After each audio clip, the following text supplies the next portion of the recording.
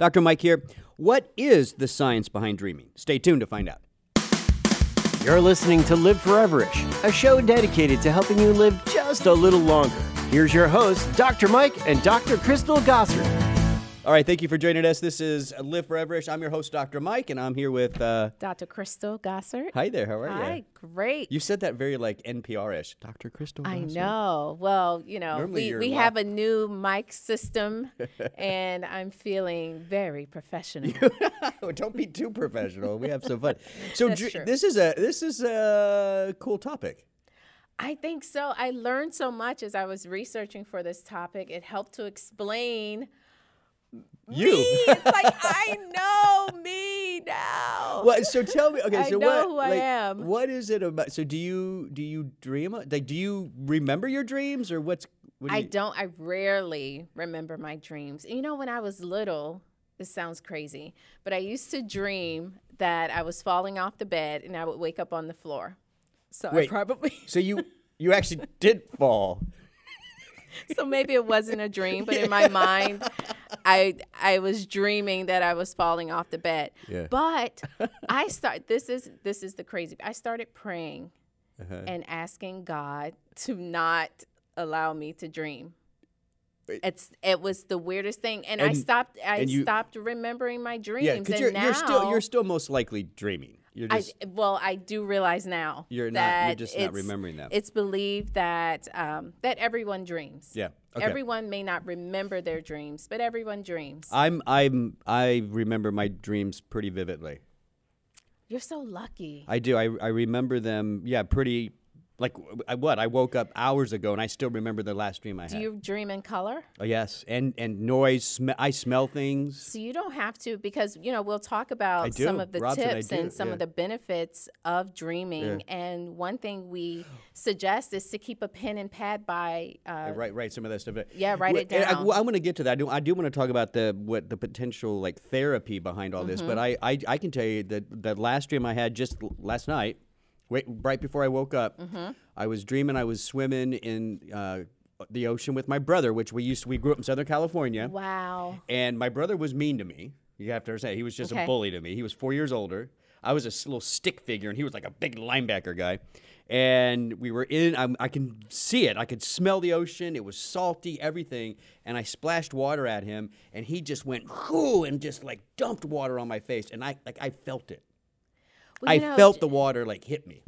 Dreams. That's pretty vivid. I think that they are, and this could be a whole nother subject, but I think they're more powerful than we really realize. My mother is a dreamer, and her dreams come true. Wait, I'm telling you. That sounded like Disney. What? I'm telling you, time after time after time. Is this a commercial for Disney now? Time after time after time, she will dream something. And she'll tell someone, because no one would believe the fact that, and she usually, talks to my dad about it, but she's a dreamer. And then they come true. And it happens. That's weird. I know. So let's go. So maybe she's just more in touch with with the universe. Maybe so. I don't know. My dreams don't come true. I don't want my brother splashing water in my face, but so what? Yeah, and I don't want to fall on the floor, fall off the bed. So just say fall off the floor. So when we're sleeping, when do we dream? Because we know we sleep through stages, right? Yes, There's 5 stages, whatever. Yeah, when are we dreaming? So we are dreaming in the REM stage, which is the rapid eye movement stage of sleep. And usually the body is kind of paralyzed so that you're not acting out your dreams. Yeah. And there's actually a disorder where people act out their dreams. And, they have to, I don't know if they're taking medications or just have to therapy calm it down, but it's a physiological disorder. But yeah, it's the REM time of sleep. And this is where, your body is, or your brain is consolidating memories. It's a phase where it's really important for learning and memory, and the mind is deciding these are memories that I want to keep. These are memories that are important. Usually there's some type of emotional connection. It sounds kind of like to those memories. It's cleaning things up a little bit, like the brain is reorganizing for the next day or something, right? Exactly. Yeah, that's interesting. So I'm going to go back. So you mentioned during REM sleep, that's when we dream, right? Yes. And we're paralyzed for the most part. We are. Yeah, so one of my worst dreams I cannot stand, and this is apparently common for people, the dream where you're dreaming and you want to wake up, but you can't. Ooh. And you're trying to wake yourself up, and I think the reason that's hard is because you're paralyzed at that point. So you're dreaming, but you realize you're dreaming, and I want to get up, and you can't move to get up. It's a scary dream. That's like the Matrix. That's what I thought of whenever you said that. Yeah, but the reason I'm bringing that up because I'm guessing because in that REM moment, you can't get up. You can't like move yourself to get up because you're in REM. Yeah, but you know the REM and the dreaming is so important, and really researchers now have come up with a health concern known as REM sleep deprivation, and they're calling it kind of this silent epidemic, and it's resulting from sleep loss, poor sleep hygiene, medications, and sleep medications. Yeah, that's what I mean. Yeah, oh, okay. I meant like the Ambiens out there, right? This is true. Right? They basically just put you in a deep sleep. You skip all those stages. Yeah. You don't go through REM. You're not dreaming. I mean, I guess at the end of the day, you are sleeping, and that's important. Right. But it's not healthy. Right, you're not going through the stages. It's the quality of sleep is not there. Right, and so that's interesting. So, so now we're recognizing that even though somebody may actually be sleeping, so if you ask them, they'd be like, "No, I fall asleep. I go to sleep." So they're not. It's not insomnia. Right. But if they're not rested after they wake up, if they're tired throughout the day, even though they're sleeping, it might be this REM deficiency thing. Right. So now I'm thinking, is something wrong with me because I don't remember my There's dreams? There's definitely something wrong. Definitely. That explains it. And so what is the difference between the people who remember their dreams and the ones who don't? I was going to ask you that because we just said that during dreaming, your brain is kind of resetting, clearing things out. I'm going to remember this, but not this. I need some room for the next day. Right. Is there any evidence that people who can remember dreams have better cognition, better memory? And is there any evidence of that? So there is evidence that not remembering your dreams can potentially lead to some mental health concerns. Okay. But I think the biggest issue with not remembering the dreams is the fact that you probably you're just more of a deeper deep sleeper. You're not doing as much REM, so maybe there's more of the REM deficiency not as much thing of the REM taking place. You do find that the people who remember or can recall their dreams, they actually are are more reactive to sound, so they wake up more. They wake up more. Yes, yeah, I do. I told you that. Yes, I do. I've been like this my whole life. I'm a waker upper, but it's not for long. I mean, I go right back to sleep. But I even just turning, I often will wake up, turn, and fall back to sleep. Like a lot of people are still sleeping when they turn, right? Yeah. I don't know. I actually wake up, like little micro wake ups. Yeah, but and so it's. I just made that up.